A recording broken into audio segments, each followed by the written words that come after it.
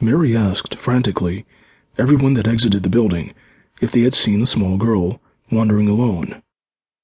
No one, of course, had seen such a girl, and could give no affirmation or anything of any comfort to the beleaguered mother, though all assumed that the child clutched by the woman was also hers. Little thought was given to finding the parents of the other. Soon, Mary was lost in utter confusion and turmoil, afraid that she might never find her daughter, or even any trace of her, or where she had been. More and more inquiries were made of anyone looking to be an employee of the place, but of the few that actually were, there were none that seemed to care. Becky was in the ambulance faster than anyone could realize what had happened. She was unconscious from her fall, but much more serious was the huge gash across her stomach. Somehow she had been cut. With what, no one knew, and by whom, no one knew.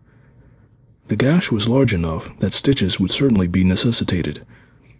Before anyone could decide what they were to do, 2 sheriff's department cruisers pulled up, spilling several men from them, all headed straight away to the circle of onlookers.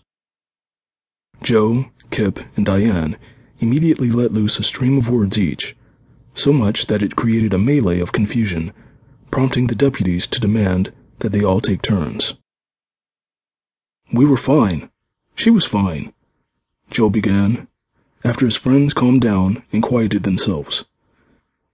"We were heading upstairs, and she just went backwards, falling down.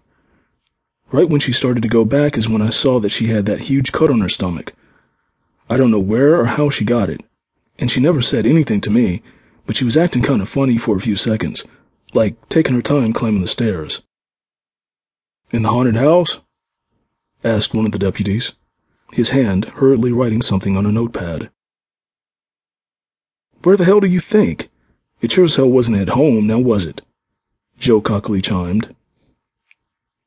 "Watch your mouth, son," ordered the deputy. "Okay, so she fell back and tumbled down the stairs? And you didn't push her?" "Yeah, I pushed her, of course. That's what I do to the woman I love. I shove her down a flight of stairs."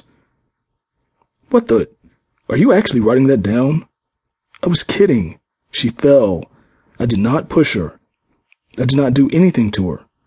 I had her by the hand the whole time until she let go and fell. It's pretty dark in there. All we did was go through the first floor, like everybody else. And she was okay until halfway up the second floor. Other than not laughing much at my jokes and seeming to get a little scared at times, she was all right.